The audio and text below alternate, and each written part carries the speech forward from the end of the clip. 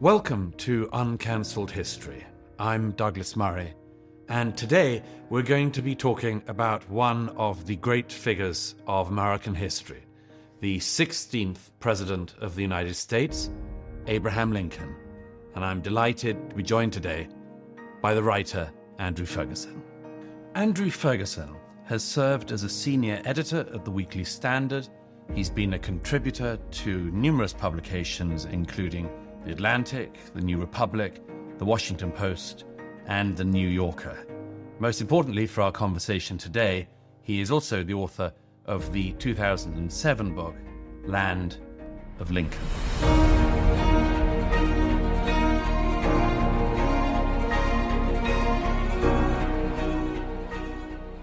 Andrew Ferguson, thanks so much for joining us today. Thank you so much for having me. I wanted to start with this. A couple of years ago, just before the 2020 election, I was touring around the United States, and I arrived one day in the city of Portland. And the night before I got there, a crowd had pulled down one of the remaining statues in the city, which was the statue of Abraham Lincoln. By the time I got there was just an empty plinth, and someone had sprayed "land back" in graffiti on the bottom of the plinth. The same year, in 2020, a statue of Lincoln was brought down by the officials in the city of Boston. There were calls to remove the same image of Lincoln with an emancipated slave in Washington, D.C. And calls for removals of Lincoln statues come from a surprising array of places. Just last year, a GOP lawmaker in Missouri reacted to the removal of a 12-ton statue of Confederate General Robert E. Lee by suggesting that the statue of Lincoln at the Lincoln Memorial in Washington should be removed. According to State Representative Tony Lovasco, if we insist on tearing down statues of reprehensible people, let's at least be fair and balanced about it. Well, we'll come on to these attacks later, but let's start the absolute beginning. Why was Lincoln a great man and worthy of admiration in your view? Well, that's a very deep, suspiciously deep question, actually. It tends to open up whole views of America and what we think about America. I used to summarize an answer to that kind of question as loving Lincoln, appreciating Lincoln, is a way of loving America and appreciating America. There's lots of reasons for that. One is he sort of embodied the American dream of a destitute childhood, very difficult, hard-scrabble life, who kind of rose through his own ambition and his intelligence and his incredibly hard work to become quite a successful lawyer and then, of course, a politician. So he sort of embodies the American dream in that way, in that sort of visceral way, historical way. More importantly, though, he is the great articulator of American exceptionalism. What is it about America that makes America so different? Why has America been so successful in lifting so many people out of poverty and offering opportunity to a wider variety of people than any other country, really, in the history of civilization? And Lincoln understood why it was working this way, why the country was good, why the country had to be preserved and extended into the future. No one was better at that than he was. What of his achievements stand out to you? Well, for a long time, the great debate among historiographers and historians about Lincoln was, what was his great achievement? Was it that he saved the Union, or that through the Emancipation Proclamation in 1862 and 63, he freed the slaves? Which of those two things is he supposed to be honored most for? And it sort of it confuses the question, I think. It confuses his achievements. Simply preserving the Union, which is what is listed as his great achievement in the beautiful Lincoln Memorial in Washington, D.C., was a great achievement. But just lay out what that achievement was. Preserving the Union, he became president right before he was inaugurated. Half the southern states seceded. He became president. The rest of the southern states seceded, and we had a 4-year civil war of appalling ferocity and barbarity. 650,000 people dead over the course of really 3.5 or 4 years of fighting. And at the end, the Union came together. And as the great historian Shelby Foote put it, the country was transformed, as you can see, in the sense of before the war, people would generally say the United States are whatever, using the plural verb. At the end of the war, people said the United States is. So he brought the Union together and made it a single country in a way that a lot of people had never thought it could be. It was just a collection of states beforehand. He never believed that, but a lot of people did. So that's a tremendous achievement for which we're all in his debt. But he lived at a time of great consolidation. I mean, simply keeping a big country together through force is a great achievement, but Garibaldi did it in Italy around the same time. Bismarck did it. If that's all Lincoln did, we would still be grateful to him, but it wouldn't make him the world-class, world historical figure that he is. What he wanted to do was preserve the Union, but it was a certain kind of Union that he wanted to preserve. And this is where the slavery question comes in. He wanted to preserve a country in which, as he said, the question of human slavery would be resolved by its eradication. It would be put on a footing of its ultimate extinction.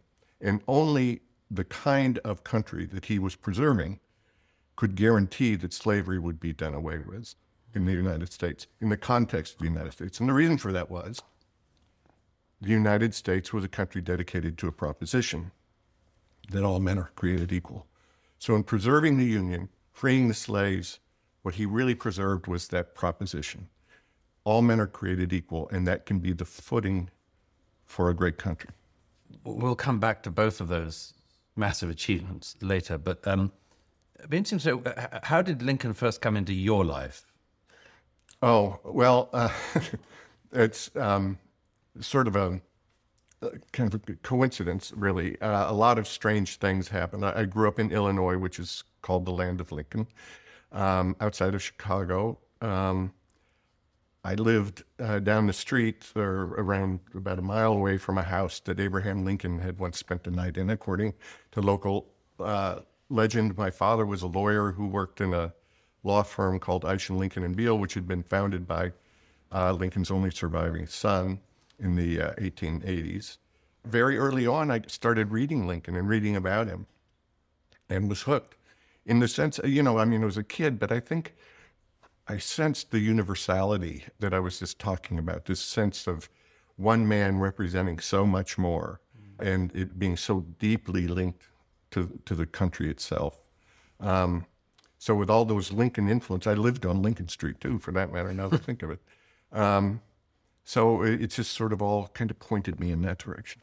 One of the many things that is fascinating about your book, Land of Lincoln, is that you show that the recent attacks on Lincoln, by no means new, and that this has been a consistent trend for a very long time now. I wanted to quote a bit of that. You mentioned in your book, Land of Lincoln, that you give the example of a fall off in interest in Lincoln, and indeed perhaps in all historical figures that, again, we might think is very recent as a phenomenon, but it goes back a bit further. You give the example of the decline in attendance at Lincoln-related sites from about the 1960s onwards. And you give the example of the fact that places that were called Lincoln shrines became Lincoln sites. There was a fall off of him. Somebody describes as the fall of the American Adam, and you mentioned that there's just a change in his reputation that you say is something like amnesia that started to kick in from about the 60s. Tell us about that. Yeah, well, partly it was simply a matter of a trend that's accelerated in our own day, which is teaching less history in schools. And that's actually, paradoxically, for Republican conservatives, that worsens under President George W. Bush with the No Child Left Behind Act, which kind of squeezed out the teaching of civics and history in favor of the STEM, science, technology curriculum.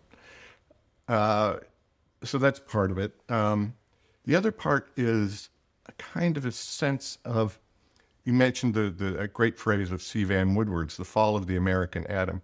That wasn't referring just to Lincoln, but it was a sense of a loss of innocence in the way we looked at the country. And, Saul Bellow had the great phrase, the wised up world.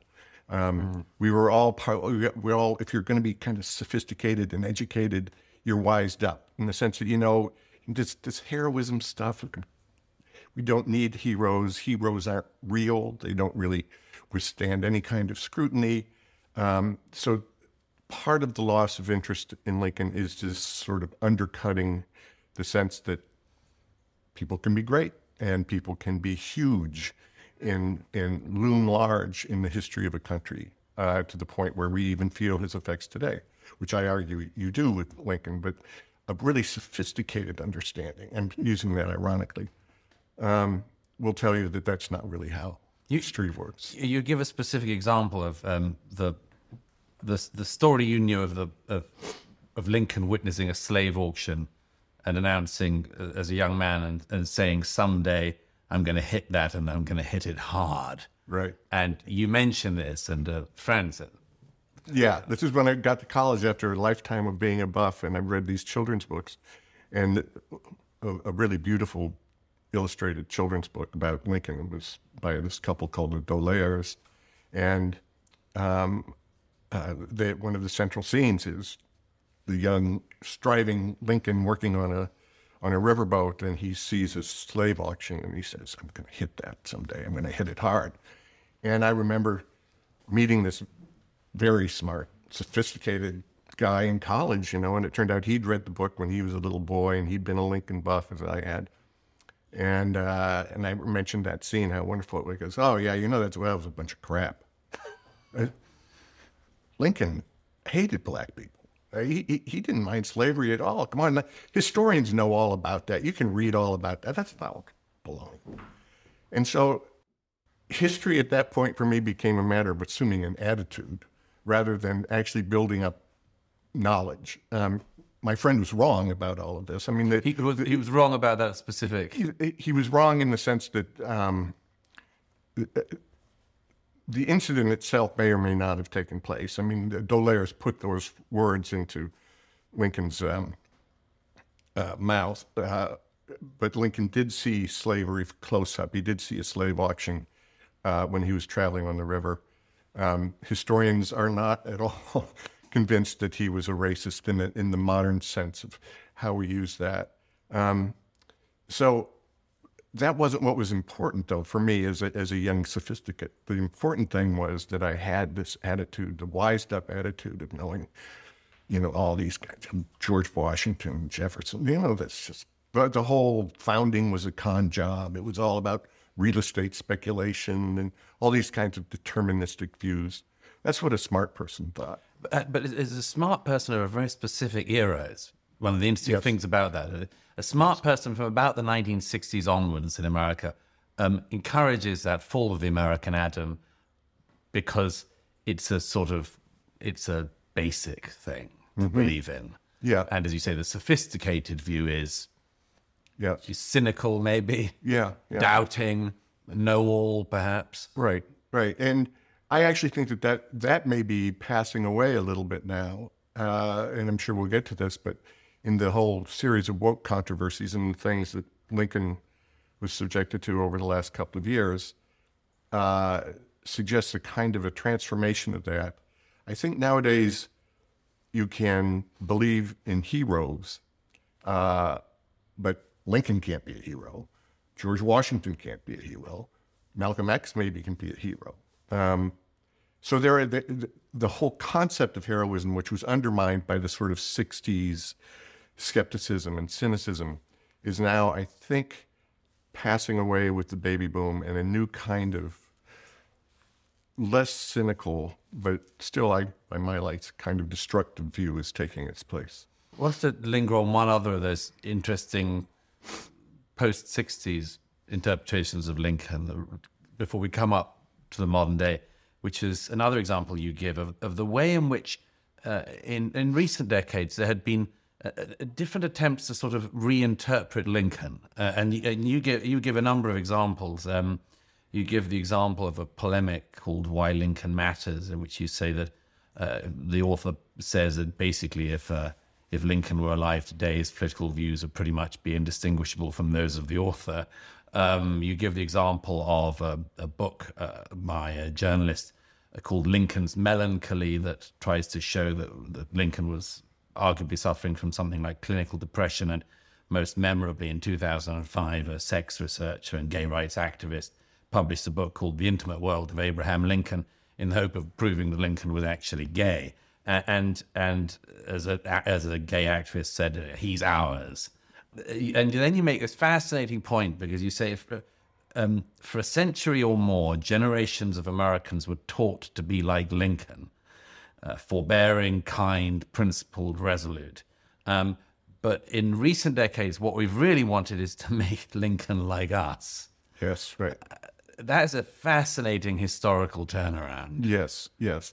Well, and it's summarized perfectly in that phrase, he's ours.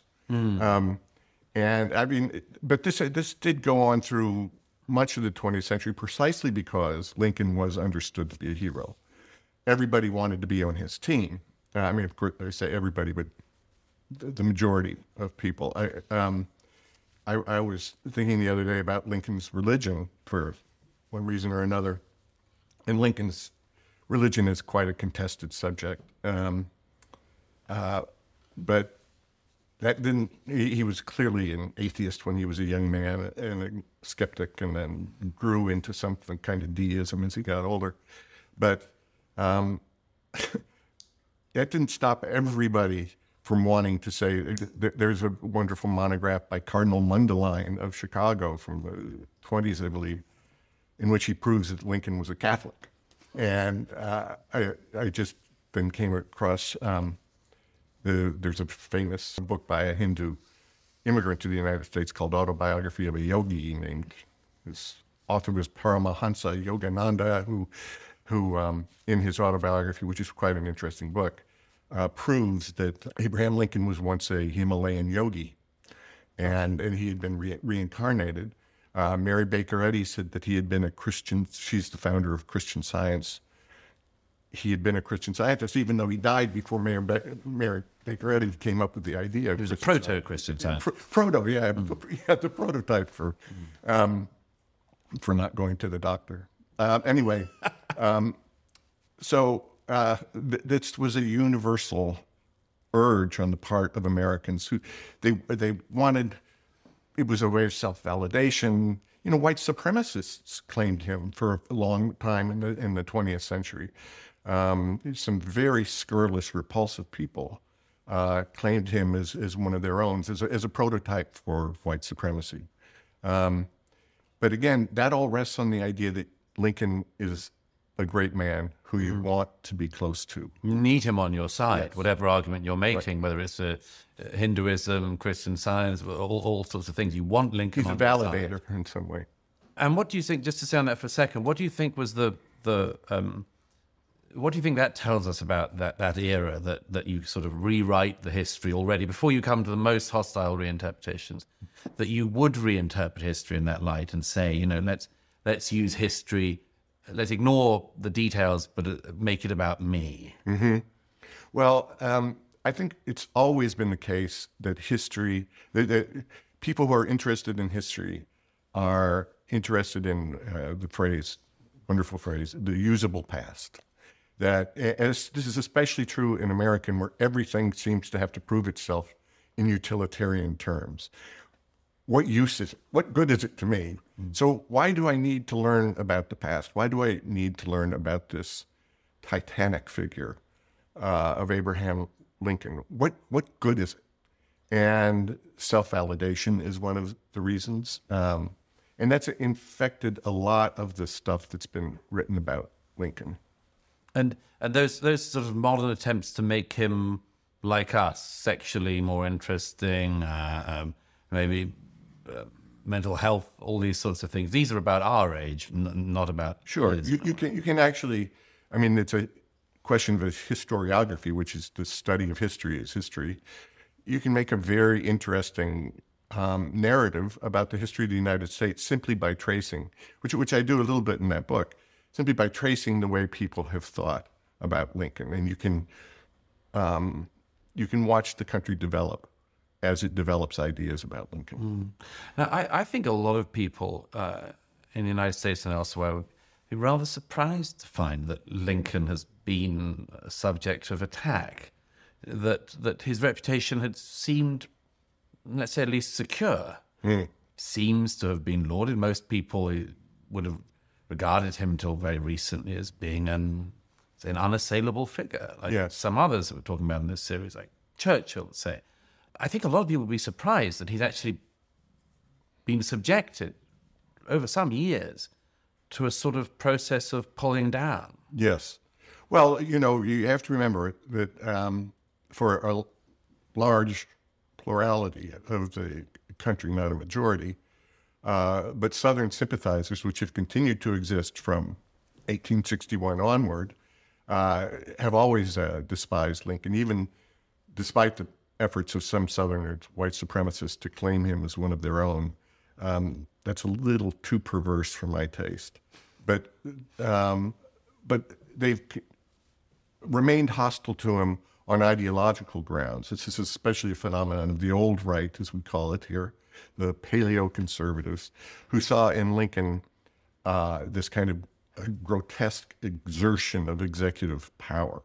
Of course, he was a wartime president. He did all kinds of things that no president would do in peacetime. But they also claimed that he was the father of big government. He instituted the first income tax. He did a lot of extra constitutional things. He canceled the writ of habeas corpus, which of course is one of the foundation stones of a free government. He spent all kinds of money that wasn't authorized by Congress and so on. And so he has, for those people, become kind of a symbol of overweening government, of the kind of government that won't leave you alone, hyper-regulatory, endlessly expansive. Is that really why they dislike him? Well, I think you could make the case that that's kind of a dodge, in the sense that they really don't like his racial policies. I mean, I think... it's strange to talk about a figure who died more than 50 years ago and dislike him because of big government. Oh yeah, but it's quite a serious thing. I mean, it's a small group of people, but they're libertarians and libertarian organizations who are dedicated to the proposition, as it were, that Lincoln inaugurated big government and made people turn to government first rather than to their own devices. And I think that's a totally perverse reading of what Lincoln did. I remember I was at an anti-Lincoln conference, which was mostly right-wingers. When was this, roughly? Left-wingers. This was about 10 years ago. And there was a book, lots of books there. They also had a T-shirt, I'll never forget it, said, you think our problems started in the 60s? You're right, the 1860s. And that sort of summarizes the old right view of... And is there no concession in an argument for the fact that the Civil War was going on? Usually not, no. I mean, it's sort of stunning that... No, you try and explain that these are wartime powers. And by the time, Lincoln, of course, was killed at the end of the war, but by 1870, 1872, the income tax had been rolled back. A lot of the, of course, habeas corpus was reinstated. There were all kinds of the excesses of big government that were required as war actions were rolled back. And essentially the government, even under Lincoln, wasn't much bigger than the government under Calvin Coolidge, say, 60, 70 years later. And just spread out a little as well, the residue of that Southern critique of Lincoln that's still there.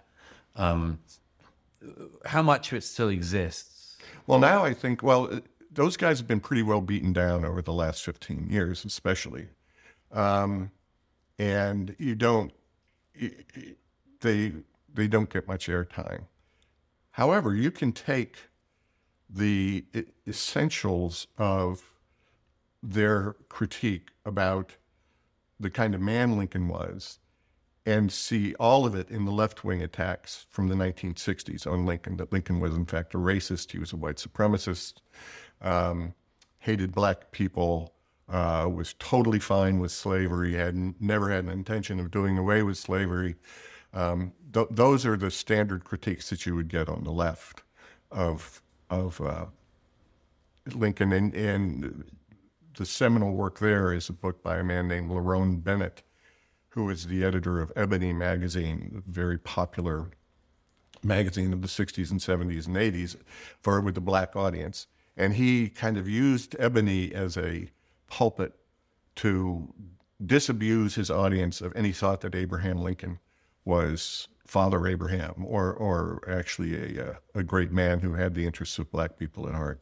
So the same critique was coming from left and right, from left and right about Abraham Lincoln. Yeah. And the Southern right said this first, obviously, but then it gets picked up by the left in almost exactly the same terms. Right. W.E.B. Du Bois despised Lincoln, and he was a great civil rights writer and thinker of the early 20th century, kind of a genius actually, but he bequeathed to the left this view of Lincoln as kind of a wily politician before all else, completely insincere in just about everything he said, always manipulating, and especially with a special hostility for black people. And that's become kind of a legacy of Du Bois and others. It seems always that these critiques of Lincoln tell us more about the communities making the groups making the claims than they do about Lincoln. Yeah. I actually talked to Lerone Bennett. He died about 5 or 6 years ago, I think.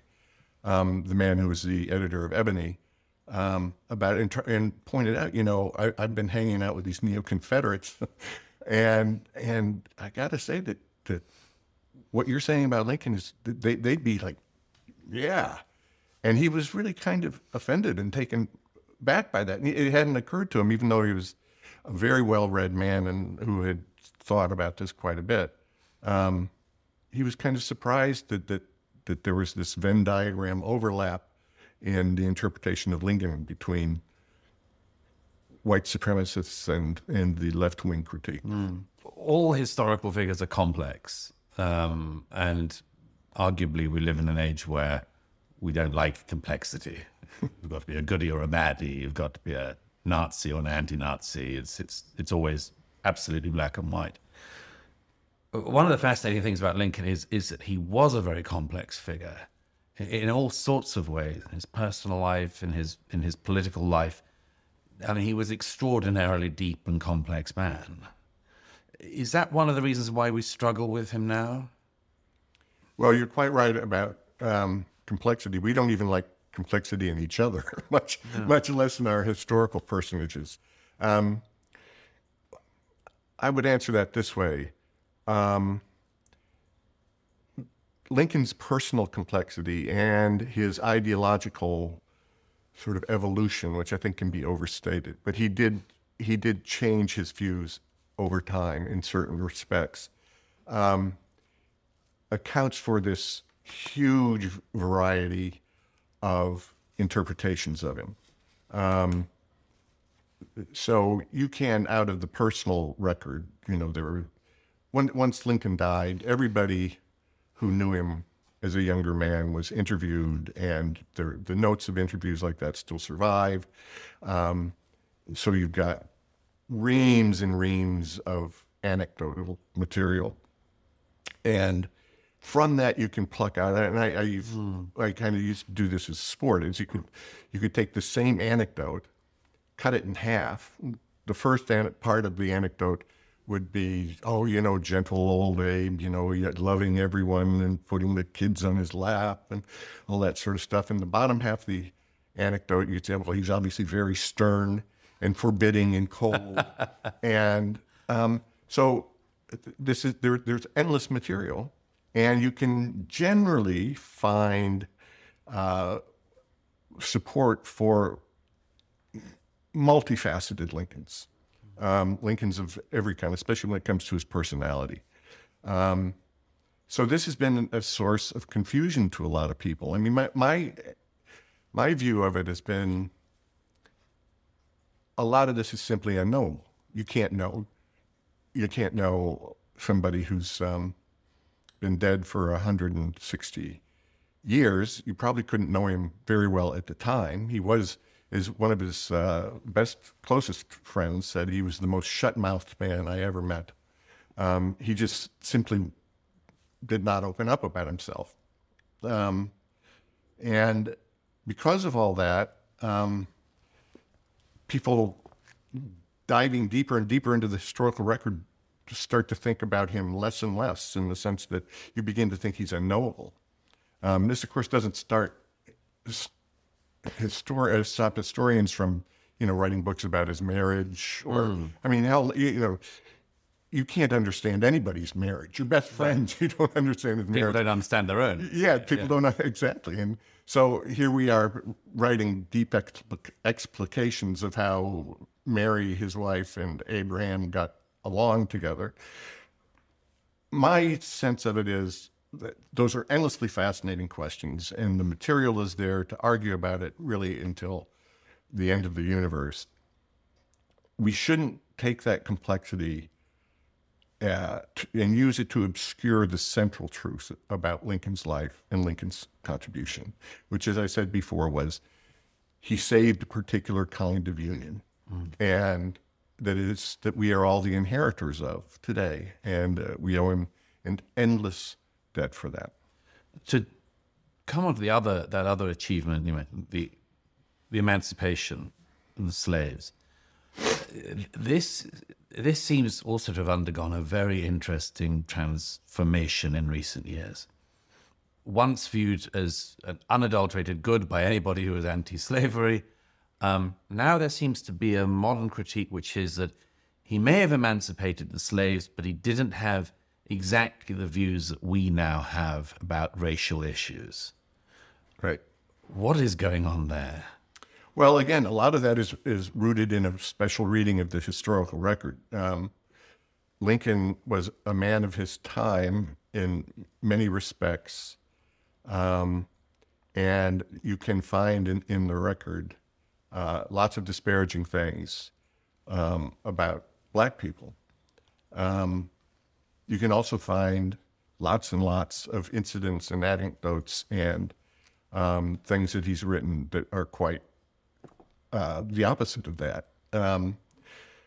So, again, to go back to Lerone Bennett, one of Lerone Bennett's great aha moments when he was a young man was when he discovered that the Emancipation did not free all of the slaves. What Lincoln did, Lincoln thought that even with his war powers, the only power that he had as president to free slaves was within the context of the rebellion and the war. So he limited the Emancipation Proclamation, which declared slaves to be forever free in those areas that were then at war with the United States. He didn't think that he could release them from Delaware, for example, which was a loyal Union state and which had 400 or 500 slaves still there. He didn't think he could do it for Maryland, which was a slave state. So, but that's part of Lincoln's constitutionalism. Lincoln really did try, contrary to what the old right critiques are saying, he really did try and be a law-abiding president at all times and keep within what he thought were the parameters of the Constitution. So when it comes to trying to appraise his attitudes towards slavery, again, the record is complicated and contradictory, and we are left with the very positive fact, I would say, that without the actions that Lincoln took, slavery would have continued to exist for decades and decades in the United States. And untold suffering was averted because of his action. It would have gone on for at least as long as Brazil had slavery in the Right. 1880s and perhaps longer.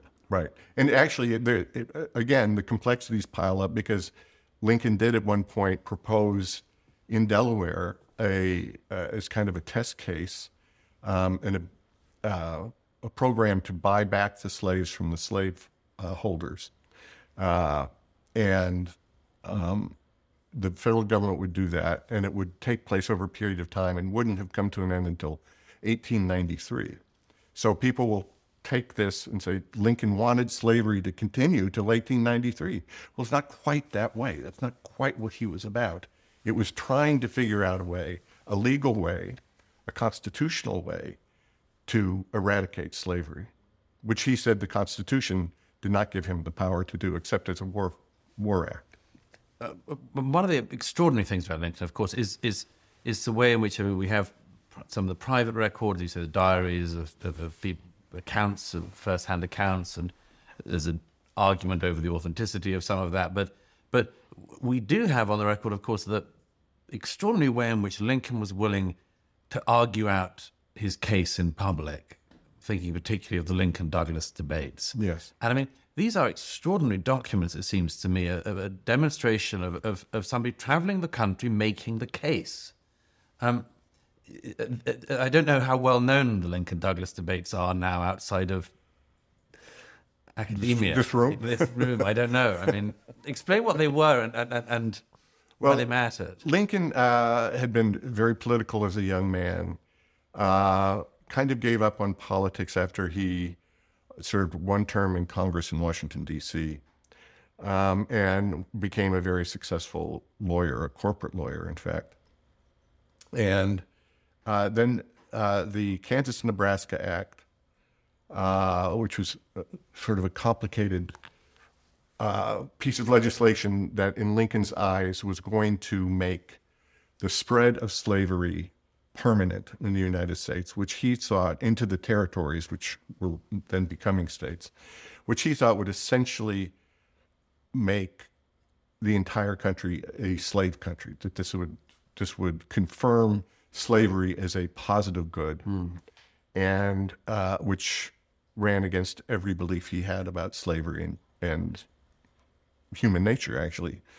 So he re-entered politics, and by 1858 was running for the Senate against the author of the Kansas-Nebraska Act, a man named Stephen A. Douglas.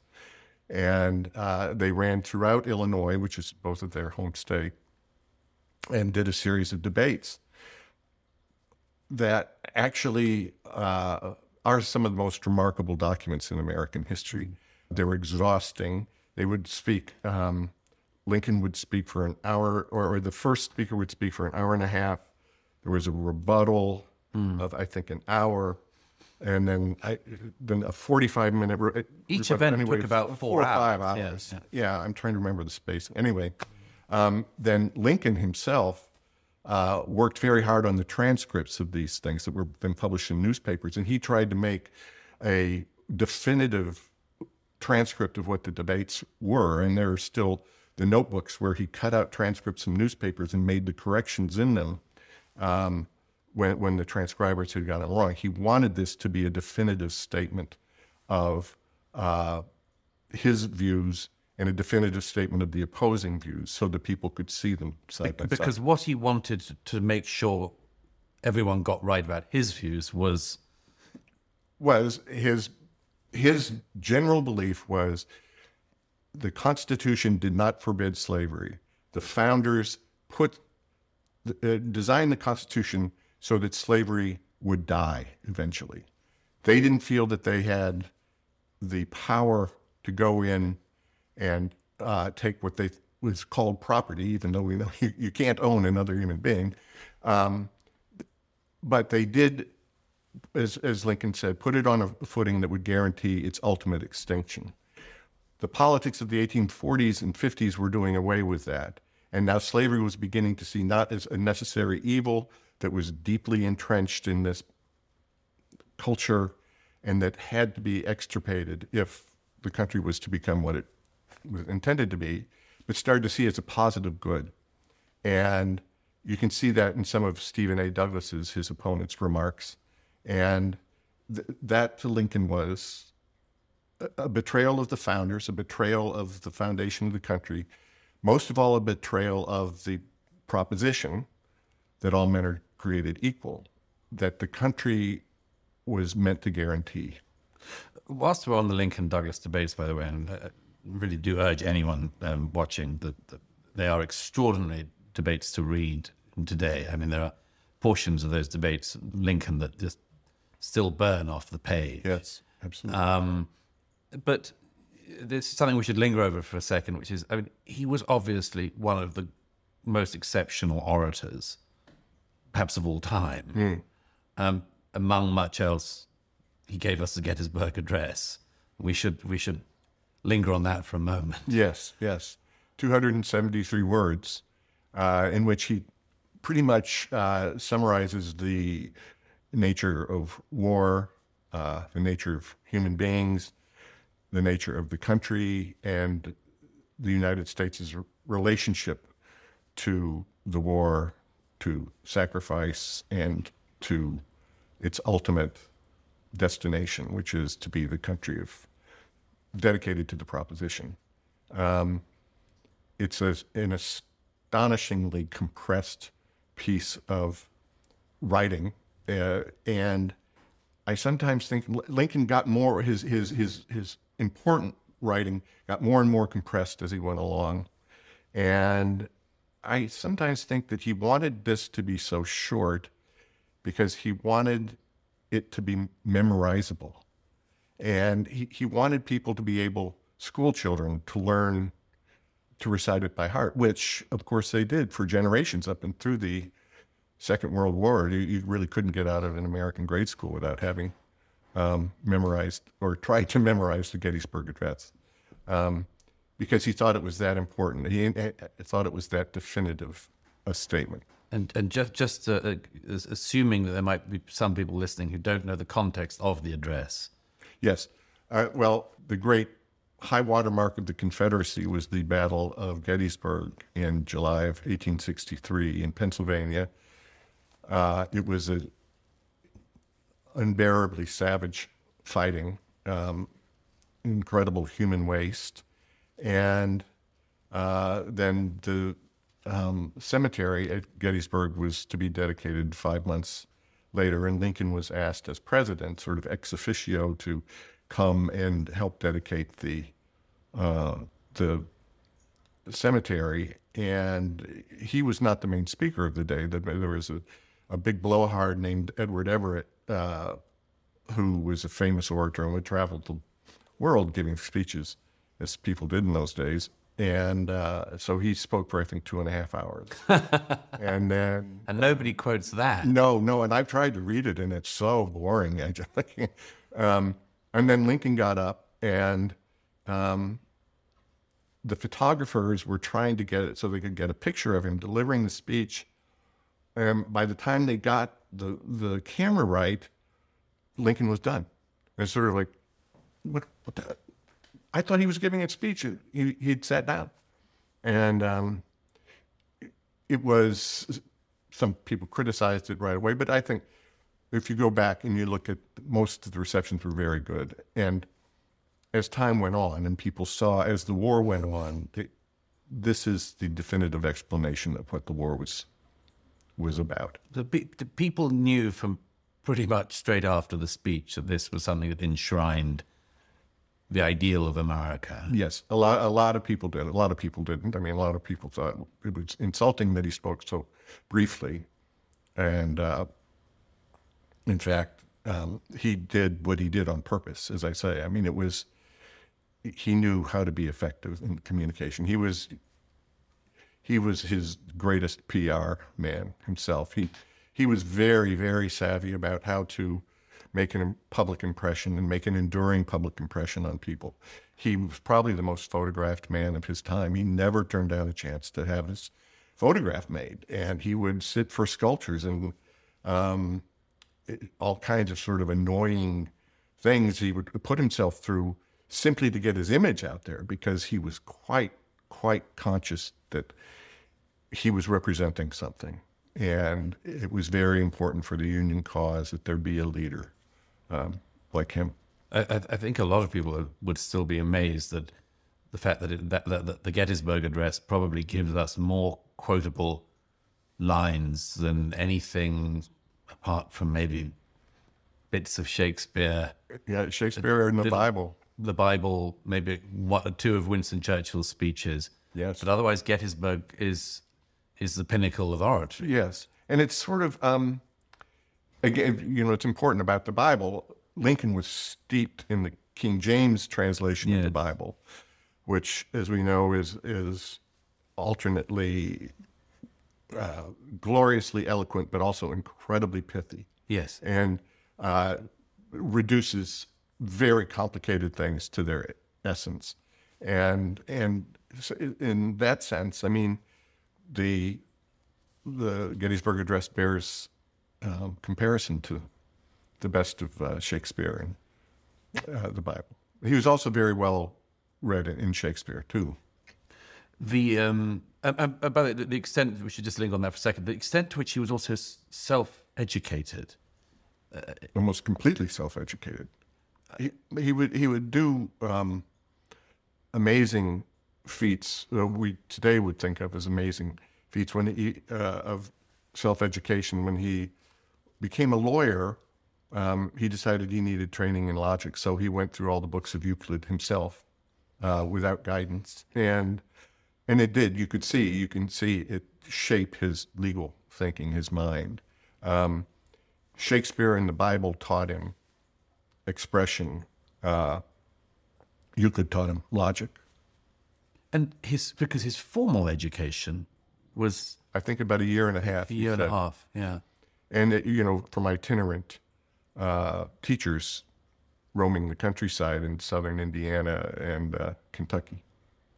I mean, this comes back to one of these reasons why he used to be, at least, regarded as being such an American hero. And he came from absolute poverty, as we would regard it now. Absolute poverty, not comparative poverty, but... His mother died when he was very young. Then it was the life that Anglo-Saxon flood that came in, the first wave, and came in through Virginia, southern Ohio, into Kentucky. It was the life that those people led. It was the hardscrabble life. There was a lot of death, a lot of sickness, a lot of disease, and you just had to claw your way out of it. And he did not want that life for himself anymore. He didn't want it for his kids, and he just clawed his way out. And of course, his own children. It's a terrible story. Part of the awful, he's often called the man of sorrows, because he had such a difficult childhood, and then his second son died when he was 3 in the 1850s. Then they went off to the White House, where his third and favorite son died in what's now called the Lincoln bedroom. And his one thing we do know is that his wife had a series of breakdowns as a result of that. Life was hard. Life was hard then. It's reading Lincoln's biography is an astonishing reminder of that. I mean, we are talking about a totally different era in terms of mortality, of basic access to medicines, of basic understanding of. He essentially grew up in the Bronze Age. I mean, southern Indiana and northern Kentucky were very, very backward. Everything was hard. One of the things I find so interesting about the pulling apart of Lincoln in recent years, as with a number of other historical figures, is this tendency that our own era seems to have to ignore massive achievement, but zoom in on small failings, or you might even say significant failings. Lincoln seems to be a particular sufferer of this modern habit. Why do you think that is? I mean, well, it's a testament to his largeness, and discrediting, I said loving Lincoln was a way of loving America. Discrediting Lincoln is a way of discrediting America. I mean, if the American dream, as we've come to call it, of a hardscrabble life, a young man making something of himself, rising to greatness, if that's kind of a fantasy, if that's not really true, then it undercuts the whole view that Americans have of their country.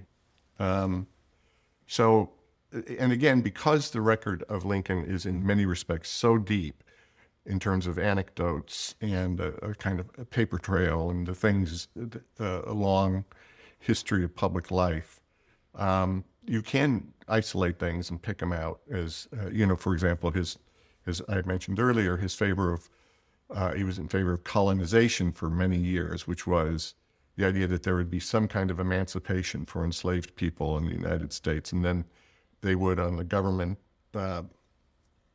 behest, taken to Costa Rica or Belize or various other places that were thought of. It was a cockamamie idea, but it was sort of a way station for people who were anti-slavery but couldn't bring themselves to be for full emancipation. So the idea was you had this halfway measure, which is you would, the enslaved people would be emancipated, and then they'd be got rid of, pushed off stage. And Lincoln was in favor of that for a long time. But essentially that was a way for him to accommodate the deep personal revulsion he felt towards the idea of owning human beings. Mm. But history is littered with ideas that seem, as you say, cockamamie at the time. Yes, right. Theodor Herzl, founder of Zionism, looked at Tasmania, was it not Tasmania, Tanzania? Tanzania, yeah. As being a possible homeland of the Jewish people. Right. Then it's back to the drawing board, after that. But it's the tendency to isolate these things sometimes betrays bad faith. And I think that there's a lot of bad faith taking place, especially in bringing down the founders and Lincoln. Of course, for a long period, the end of Lincoln's life was a massive part of the legend of Lincoln. You mean with the assassination? The assassination. That this was also something that it made him not just the hero, but perhaps also a martyr of America. He was shot on Good Friday, and that was not lost on people. And by Easter Sunday, when he was dead, a lot of preachers got up on the pulpit and were not shy about trying to draw the parallels between the martyrdom of Jesus Christ on Friday and then the resurrection. I don't think people thought that Lincoln was going to rise from the dead, but the sense of martyrdom and ultimate sacrifice began then in association with Lincoln and really continued for a century. And is justified in some way. It's actually literally true that he was a martyr for the cause, in that the last speech he gave was an informal talk after the war was formally ended. He lived 4 days after the formal surrender of the Confederacy. I believe it's 4 days. Anyway, in a celebration, he gave an impromptu talk from the second floor of the White House out to a crowd that had assembled, and in which he broached the idea, something he hadn't before, was black suffrage, that in Louisiana, which was then forming a new government, the first of the Confederacy to form a new government, that black men should be considered for the vote, for the franchise. And in the audience was John Wilkes Booth, who is the man who killed him. And Booth said, well, that tears it. I'm going to put him through. And then shot him 2 or 3 nights later. Because to Booth, the ultimate offense would be to actually enfranchise black people.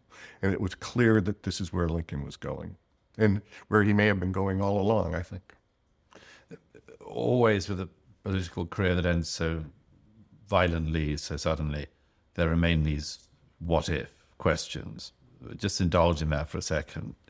I try not to do that because it all ended so badly. You know, I mean, the war was such a terrible thing. The potential for Reconstruction was so great, and in many ways was kind of going well.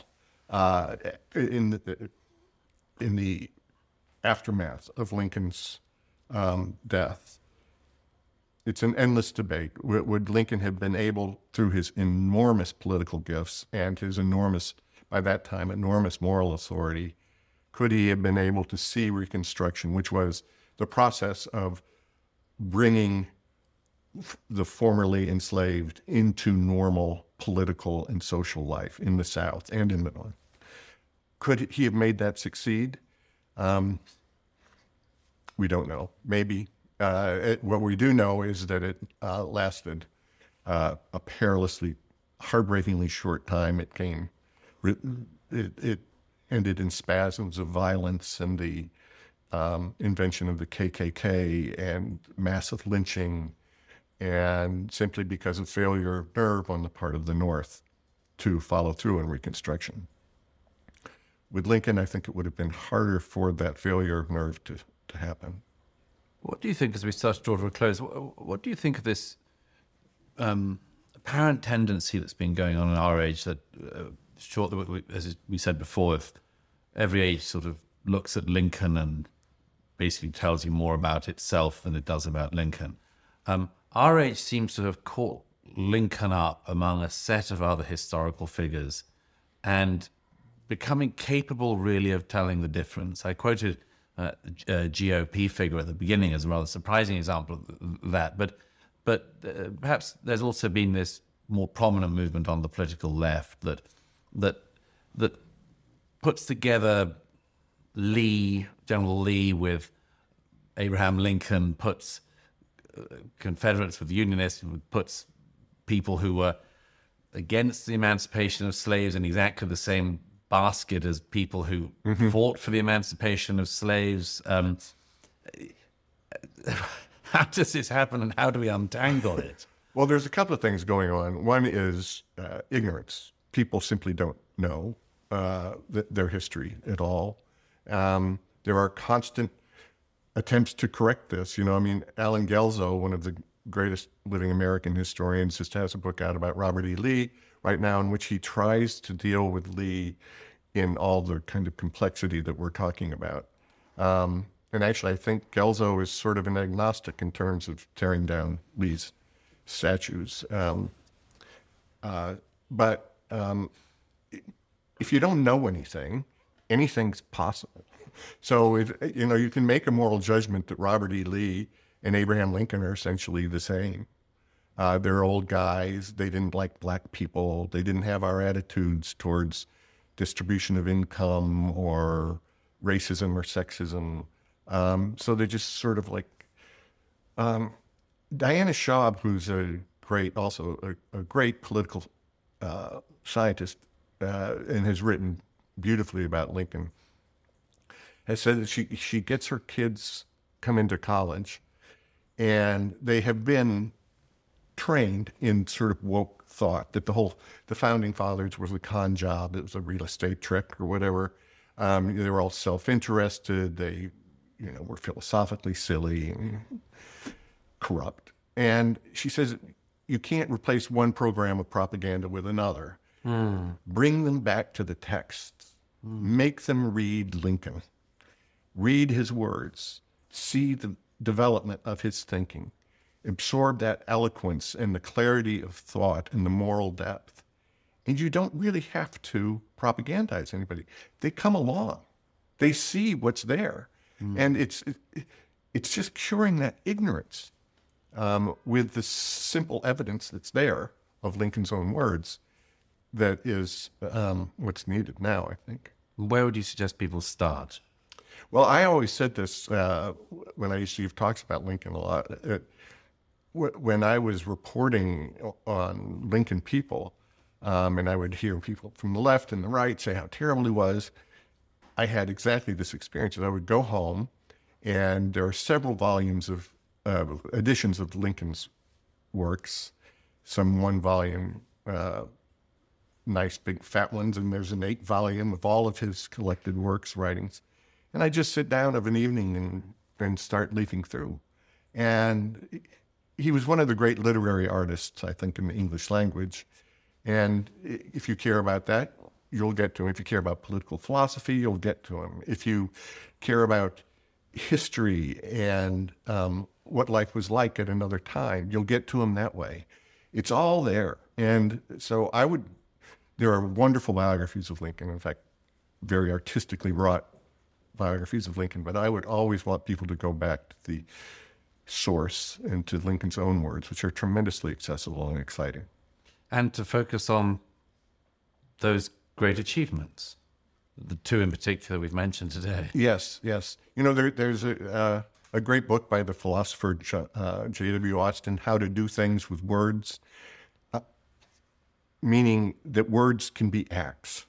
Words can do things, can make things happen. A marriage ceremony, for example. Lincoln is the perfect example of a man whose achievements are so bound up with his words that what he did is actually there on the page. And it's a tremendously exciting adventure to go on. And everybody who lives in America today lives in the wake of what he also accomplished. So far. Andrew Ferguson, thank you. Wonderful to be here.